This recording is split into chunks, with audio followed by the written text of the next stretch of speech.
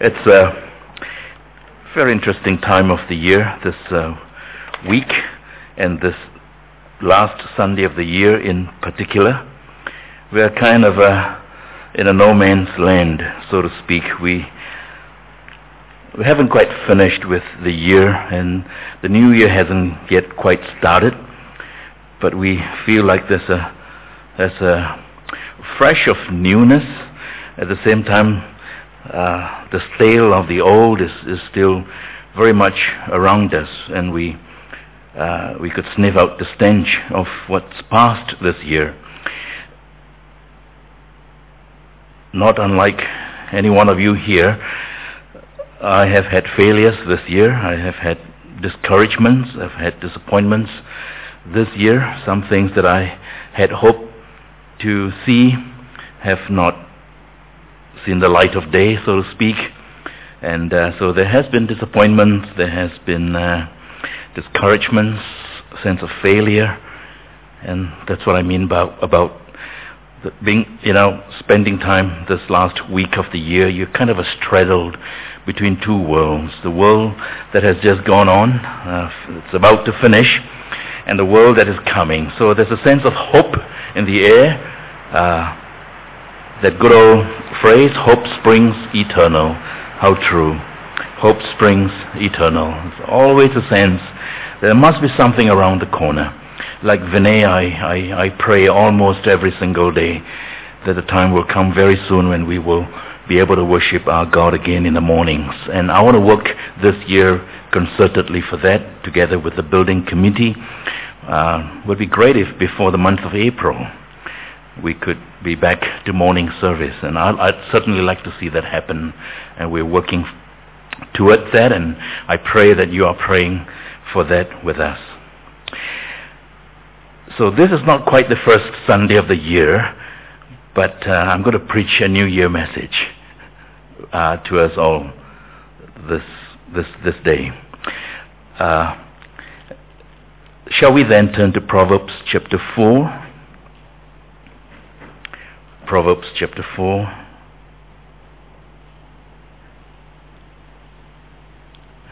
I'd like to read from verse 10. Proverbs 4, we'll pick up from verse 10 and move right to the end of the chapter.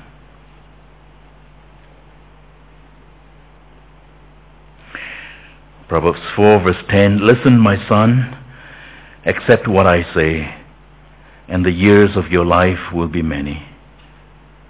I guide you in the way of wisdom and lead you along straight paths. When you walk, your steps will not be hampered. When you run, you will not stumble. Hold on to instruction. Do not let it go. Guard it well, for it is your life. Do not set foot on the path of the wicked or walk in the way of evil men. Avoid it. Do not travel on it. Turn from it and go on your way, for they cannot sleep till they do evil. They are robbed of slumber till they make someone fall. They eat the bread of wickedness, they drink the wine of violence. The path of the righteous is like the first gleam of dawn, shining ever brighter till the full light of day. But the way of the wicked is like deep darkness. They do not know what makes them stumble. My son, pay attention to what I say. Listen closely to my words. Do not let them out of your sight. Keep them within your heart. For they are life to those who find them, and health to a man's whole body.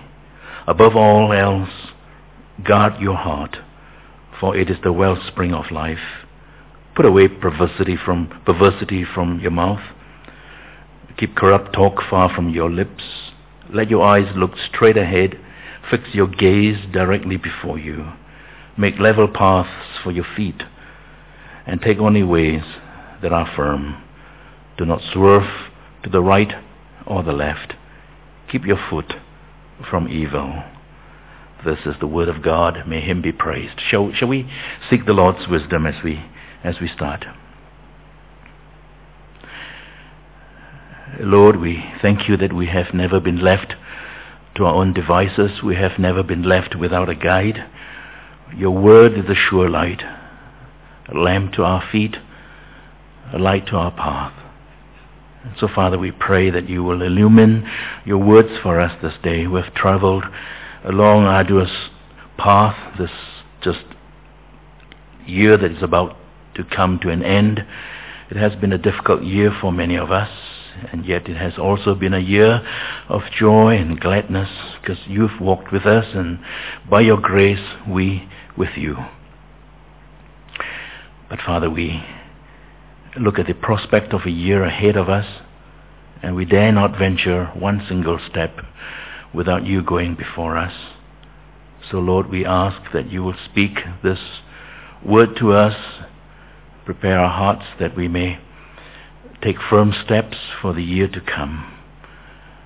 We are needy, we are helpless without you. We have no wisdom of our own. We lack understanding. In you is full understanding. In your word there is life. The flower fades, the grass withers, but your word abides for all time, to all eternity. So Lord, please teach us, illumine us from your word, we ask.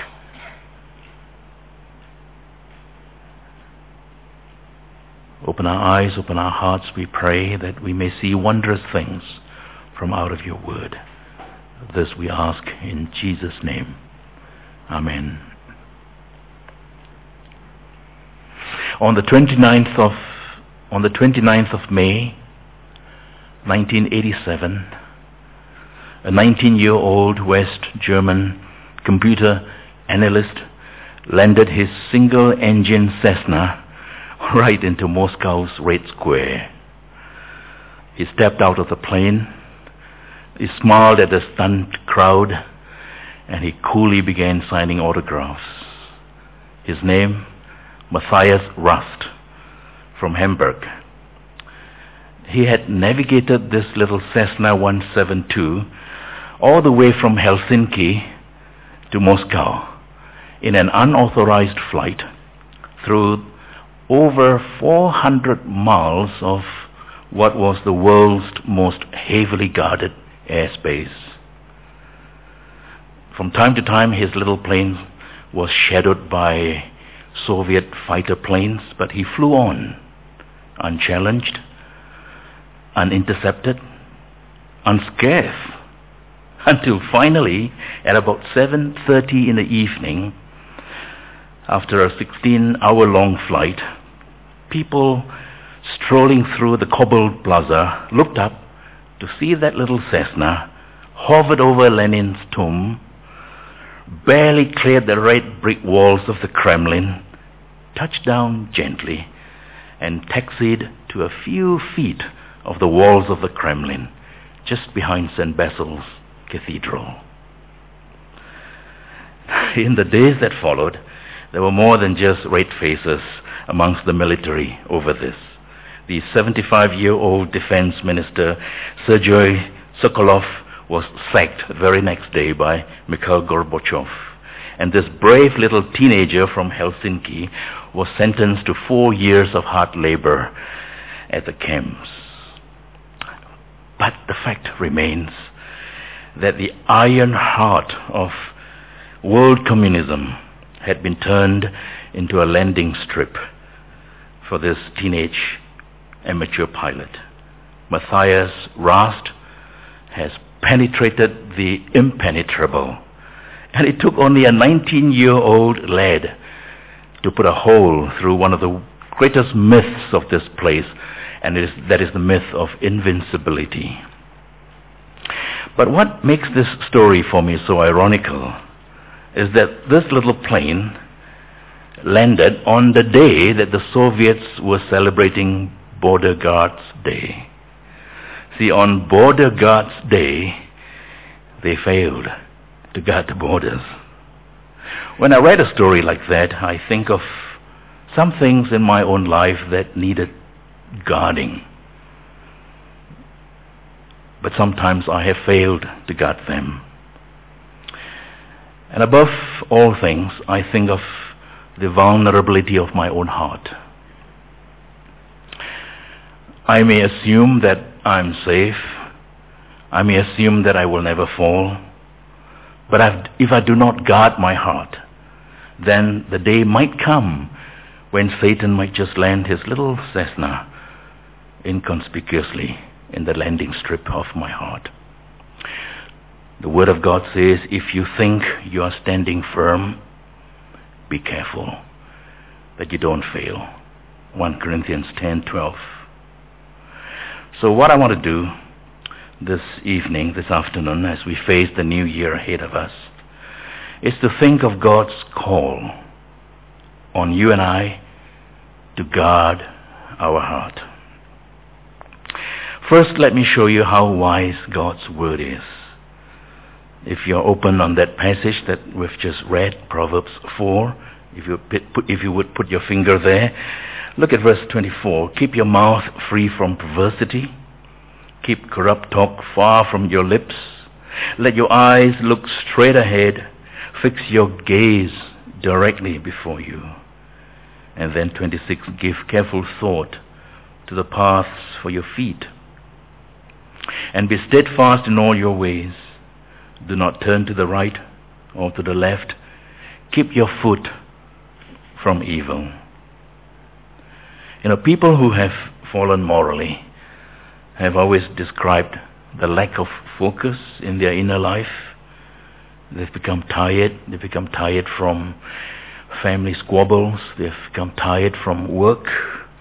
And what sometimes starts as a very casual glance at someone whom you shouldn't be taking a second look at would, in 7 months' time, turn out to be a very tragic story for your life. And the Word of God has even got a warning for this. Verse 25, let your eyes look straight ahead. Fix your gaze directly before you. And look at verse 26. Give careful thought to the paths for your feet. And be steadfast in all your ways. Do not turn to the right nor to the left. Keep your foot from evil. And people who have fallen morally have always told us that there was a time when they took a detour. They knew they shouldn't have, but they took it anyway. And that little detour has led them down a very different path. So for most people who have fallen morally, yes, it was their eyes. Yes, it was their mouth. Yes, it was their feet. But more than anything else, finally, ultimately, it has always been their heart.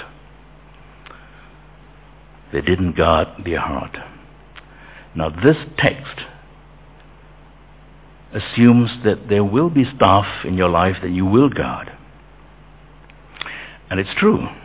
There are things we will guard. You'll guard your loved ones, your children, your grandchildren, your property, your bank balance, your health, your life. We guard what is precious to us. But look at verse 23. Above all else, guard your heart. So the Bible assumes that we will guard our children, we'll guard our wives, our husbands, we'll guard our family, our bank balance, our health. And then it goes on to say, above all else, guard your heart. It is the heart. You're to keep guard over your heart. You're to set a watch. You're to post a sentinel over your heart. See, protecting your heart is of the highest priority, because grave consequences will come to you if you do not guard your heart. So the text says, above all else. The Hebrew text actually says, keep your heart above all guarding. Literally, it means, above all guarding, I should guard my heart. I know it sounds like a mouthful, but above all guarding, you should be guarding your heart. In the original language, it literally reads, above all keeping, keep your heart. Above all else that you might value your heart enough to post a guard over it. The New American Version says it better. Watch over your heart with all diligence, for from it flow the springs of life. But why the heart? Why guard the heart above everything else? In Hebrew thinking, the heart can mean a number of things. 3 things, actually. Firstly, in Hebrew thinking, the heart stands for a person's thought life. It's a seat of your rationality. That's why Proverbs 23 says, as a man thinks in his heart. Now you think, oh, it's very strange. We don't think with our hearts. We think with our mind. But the Word of God says, as a man thinks in his heart, so he is. Secondly, to the Hebrew people, the heart is also the seat of your emotions, the place where you feel. And so Proverbs 15:5 says, all the days of the afflicted are bad, but a cheerful heart has a continual feast. Because the heart can feel, it can feel cheerful. And I like 15:30 very much of Proverbs. Bright eyes gladden the heart. Good news put fat on the bones. Isn't that lovely? So the heart is a place where you feel, where you react, where you sense things, where you feel deeply about things in Hebrew thinking. So in Hebrew thinking, the heart is where you think, the heart is where you feel, but there is a third meaning to the word heart in Hebrew thinking. The heart is also the seat of your will, of your volition. So when you say, I will do that, it comes from the heart. Proverbs 11:20, the Lord detests those whose hearts are perverse, who will perverse things, so to speak. So where the Bible is concerned, the heart is a composite term.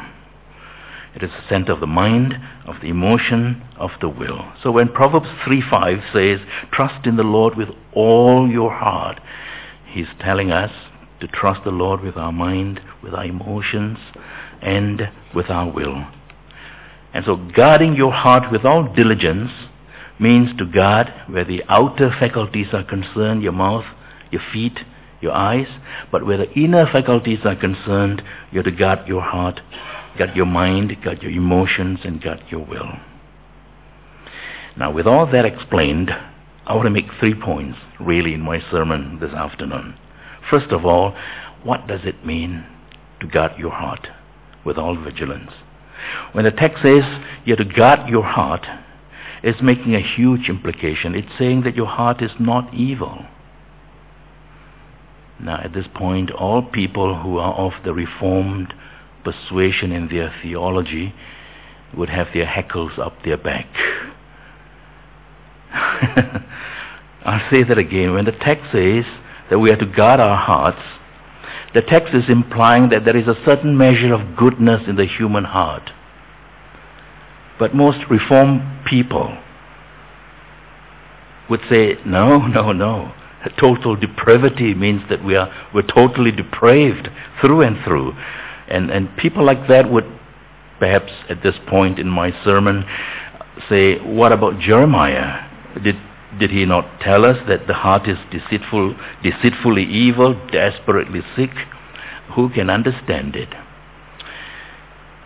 Well, let me put it this way. We need to know that Jeremiah 17:9 is not referring to the regenerated heart. Jeremiah is not referring to the heart of someone who is now a child of God. I take this from reading the New Testament. Whenever the New Testament talks about the heart of a regenerated person, it speaks of the human heart in a very radical, different way from the way that Jeremiah talks about the heart. Look at Romans 5:5. And hope does not put us to shame, because God's love has been poured into our hearts through the Holy Spirit. Romans 6:17, you were once slaves to sin, but you have now become obedient from the heart. Hebrews 10:22, let us draw near with a true heart. So the heart can be true, full of assurance, full of faith, washed, clean from evil conscience. 1 John 3:21, beloved, if our hearts do not condemn us, there are seasons in your life where your heart does not condemn you. because your heart is walking with God.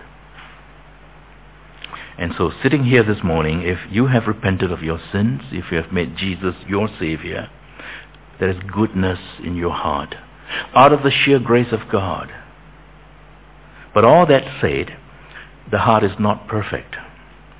The heart has been ruined by the plagues of sin. So contrary to what some Christians tell you, follow your heart, you must never do that. Every time you hear people say, follow your heart, tell them it's garbage. We're not to follow our hearts. Our heart is perverse. We can't follow our hearts. James 3:14 says, if you have bitter jealousy, selfish ambition in your heart, do not boast and be false to the truth. James 4:8, cleanse your hearts, you sinners, purify your hearts, you double-minded. So the human heart has been ruined by sin, and it needs careful guarding. It really does. So why do I need to guard it then? The reason we need to guard our heart is this. The human heart has been compromised and damaged. Your heart has become twisted by the ravages of sin. Jesus says it's the heart that churns out murder and adultery and stealing and lying and slander. So even though there is goodness in the regenerated heart, the default setting of the human heart is always evil. Always. I like the way John Flavel, the Puritan writer, puts it. He says, even if you have a gracious heart, you have to realize that in a matter of days, you will turn perverse again. And he compares the human heart with a finely tuned musical instrument. You so much as let it hang on the wall. Let's say you tune your guitar. You tune your guitar till it's finely tuned. And you hang on the wall for 7 days, 14 days. You take it again, you play again on it.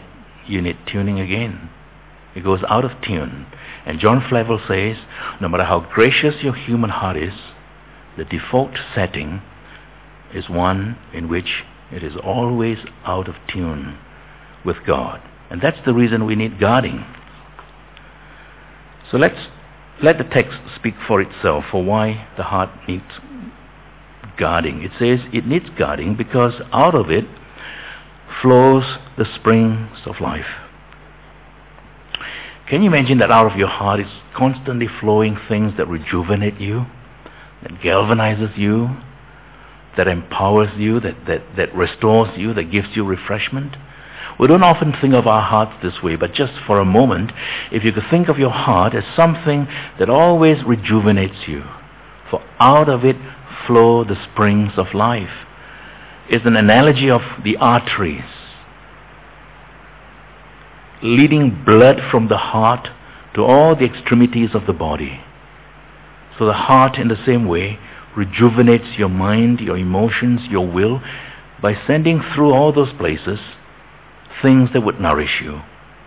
And so if your heart is clogged because you haven't guarded it, then several things happen. Here are just a list of those things that might happen. You suffer from physical exhaustion. You suffer from spiritual lethargy. You feel torn and confused. You overcommit your schedules. You live lives of frantic restlessness. Everything seems to become burdensome and laborious to you. You lose your perspective. You develop a spirit of defensiveness. You indulge in self-pity. You become actually petty. You whine over the smallest inconvenience. You are unclear what you're about, and other people start to fill up your schedule for you. You confuse the urgent for the vital. You would rather perform a task than relate to a person. And finally, you have this frightening capacity to even lie to yourselves. Now, there are heaps more I could go on. I preached a series of sermons on that before. Some of you might remember. But these are some things that will happen if your heart is out of tune with God. And so it leaves you with pain, because there are just too many balls in the air to juggle. And this is the reason why some people begin having affairs. Some people begin having affairs not for the sex. It's not really the sex. It's to take away, to numb the pain that's building up, that is always there. So, guarding our hearts has a way of affecting how we relate to one another. Because if we lose our heart's composure, we lose keeping ourselves together. But there is a second reason why we need to guard our hearts. And that's because God is constantly watching you and me. God is constantly, relentlessly looking at your heart. If you could see this in your eyes right now, God relentlessly looking into your heart, then you understand why there is a need to guard your heart. The Bible says in Genesis 2 that in the garden God tested Adam and Eve's heart. In Genesis 6, God saw that the wickedness of man was great in the earth, and that every intention of the human heart was only evil continually. And then 1 Samuel 13, with Saul disqualified, the Lord looked for a man whose heart is after his own heart. And 1 Kings 11:4, when Solomon was old, his wives turned away his heart to other gods. And 2 Chronicles 16:9, perhaps more famous than anyone else of those, the eyes of the Lord roam to and fro to look for a person whose heart is strong towards him, blameless toward him. Now, if God is looking for someone like that, all the more, that is the reason why we should guard our hearts, because God is looking. God is looking for a person whose heart will be pure like his. Will he find one? Has he found one? Yes. David came very close to be the one that God was looking for, because David was a man after God's own heart. But even that, David failed quite miserably. Finally, there was only one to whom God says, "This is the man of my own heart. I'm well pleased with him." Our Lord Jesus, truly a man after God's own heart, more faithful than David, wiser than Solomon, and the Father took great delight in him. But God wants to look for that same heart in you and in me. And this is the reason why we've got to guard our hearts. But I thought a lot about it this week, and I found that there is a third reason for why we need to guard our hearts. Because the human heart can only take in so much and no more. So if you don't guard your heart, you'll be taking in excesses. You'll be drinking life in great gulps. And there will be stuff that you put into your heart that necessarily has got to put other things out, because the heart can only take so much and no more than that. So if you're taking excessively from the world, some things will be ejected out of your heart through the back door, so to speak, because the heart can only take so much. And that is the reason we should guard our hearts. Now, for the third question, how then are we to guard our hearts? I want to go through this very quickly, because it is really the practical aspects of it at the end that I want to close with. So very quickly, there are three ways to guard our hearts. Number one, keep it full. And I'm so glad that Vinay read 119 verse 9 to us. How can a young man stay pure in his path? In other words, how can a young man guard his heart? The psalmist says, by living according to your word. In other words, he's filling his heart with God's word. And he says in verse 11, I have hidden your word in my heart that I might not sin against thee. I memorized that verse as a very young man. Thy word have I hidden in my heart that I might not sin against thee. Colossians 3:16 says pretty much the same thing. Let the word of God dwell in you richly. Larry Crabb used to say that bad passions are so strong because good passions are so weak. I'll say that again, not from me, but from Larry Crabb. Bad passions are so strong because good passions are so weak. Now, you and I know that nature hates a vacuum. Your heart hates a vacuum as well. If you don't fill your heart every day with the Word of God, the enemy will give you a hand. But whenever he gives you a hand to help you fill your heart, he fills it with deception, with lies, with accusations. And a lot of us buy into that indiscriminately. So number one, first way to guard your heart, keep it full. Second way, keep it pure. Philippians 4:8, finally, brothers, whatsoever is true, noble, right, pure, lovely, admirable, if there is any excellence, if there's any praise, think on these things. If I toy with stuff in my mind, sooner or later I become weak, and I will succumb to the lure and to the seduction of the enemy. Galatians 6:7 says, do not mock. God is not mocked, rather. Whatever a person sows, that he will reap. So be careful to guard your heart by keeping it pure.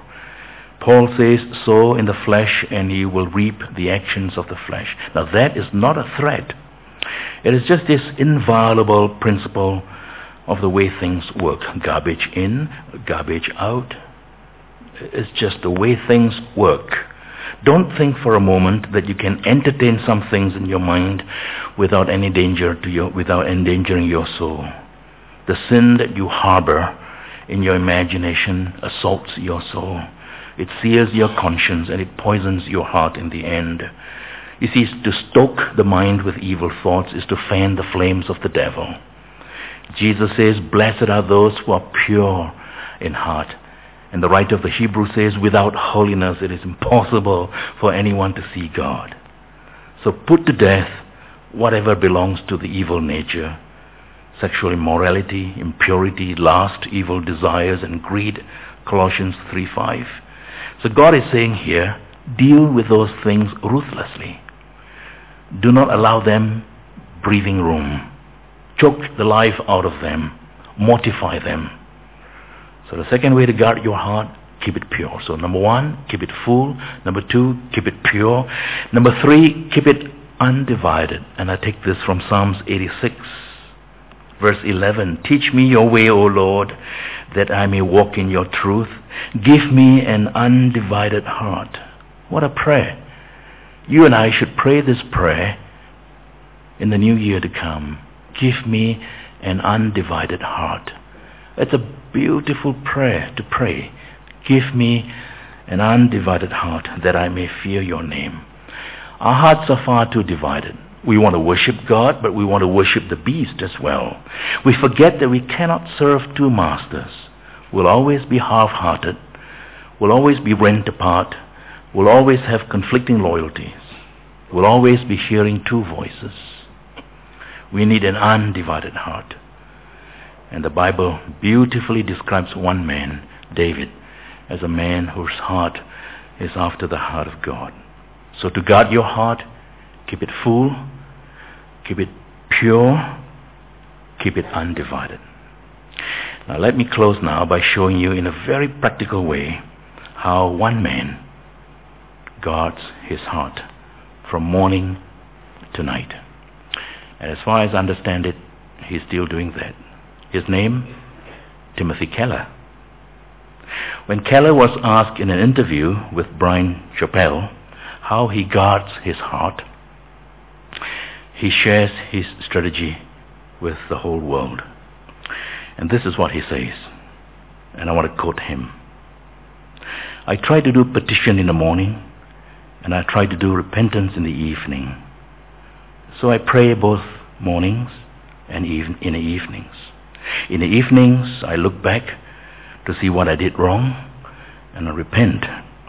I pray in the morning, and I pray this way, he says. Lord, make me happy enough in the grace of Jesus to avoid being proud, cold, scared, and hooked. And in the middle of the day, I try to catch myself on all those 4 emotions. And I look for how I have been proud, I've been cold, I've been scared, and I've been hooked. And he goes on to say this. Proud means being too self-congratulatory. Maybe even becoming disdainful of people who are less successful than I am, he says. And I find myself being prideful in the middle of the day, he says. Cold means I'm too absorbed in my work. I'm too absorbed in my own concerns to be compassionate, to be gracious, to be warm, to be joyful to people around me. And I would catch myself in the middle of the day being cold, he says. Scared means I'm just far too anxious about my own self-image. I'm far too concerned about how I project myself, how I'm coming through. I'm too anxious, I'm too worried. And I catch myself in the middle of the day being far too scared. Finally, hooked means I find myself overworking. And when I overwork, says Keller, I begin to eat. I begin to eat too much. I begin to eat things I shouldn't be eating just because it's a way of rewarding myself. Or looking at women twice. So proud, cold, scared, hooked. Now in the middle of the day, I get it out and I say, have I been proud, scared, cold, hooked in the last 3 hours? And Keller says, the answer usually is yes. And he calls this quick strikes on his idols at noontime, interestingly. And Keller goes on in that little interview to tell us how he brings the gospel to bear on these things that are penetrating his heart. It's a very simple thing to do. Firstly, he tells himself, I don't need to be proud because I'm at a place where I can best possibly be in God's plan, in God's scheme. I'm where I should be. Through His grace, by His mercy, I have nothing to be proud of. And then he gets himself to say, I don't need to be overly busy in such a way that I'm scared because I don't need to try to prove myself anymore. And in turn, I become cold to people. I don't need to do that. I can be warm towards people because I don't need to work so hard to prove myself. I've already been accepted by God. See how the gospel comes in? Jesus is our Savior, not our hard work. Thirdly, he says, I don't need to be afraid. I don't need to be anxious about anything at all. Because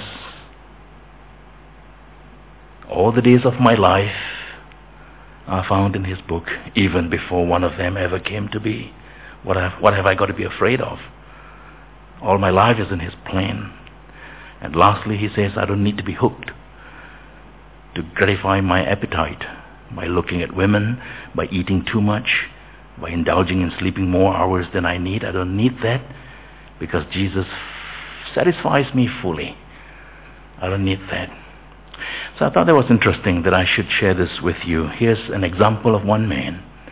And I've always thought that if any man can build a church in New York City, and he has built a very fine church in New York City, if anyone can build a church in New York City, it must be that his heart is so carefully guarded. And he has his heart guarded. And he still is careful to go on guarding his heart. And because he shared those things with us, I think we can take it away into the new year to be always careful that we're not proud, we're not scared, we're not hooked, and we're not cold. That is one good way of guarding our hearts. I want to close with John Flavel again, the Puritan writer. He says the greatest difficulty before conversion is winning the heart for God. And the greatest difficulty after conversion is keeping the heart for God. I love that. I'll say that again. The greatest difficulty before conversion is winning the heart to God. And the greatest difficulty after conversion is keeping the heart for God. So I want to pray for you. I want to pray that the new year will be a year in which you grow stout, strong roots, stand strong, stand tall, and be something for the kingdom of God. Shall we pray? Father, I want to pray for these ones before me. I want to pray that you guard their hearts from being proud, from being cold, from being scared, from being hooked.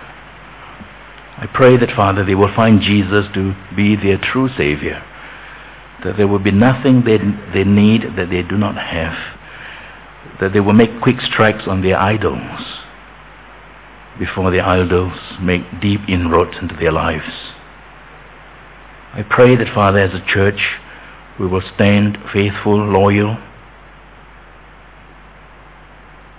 I pray that as a church in the year 2013, we will be something to be reckoned with for your glory, for your honor. Take us, Father, to a place when 2013 comes to an end, where we give you great glory and great praise. So, Lord, we ask your blessings upon Christ's sanctuary in the year to come. But for that, enable each one of us to guard our hearts, we ask. We pray in Jesus' name. Amen.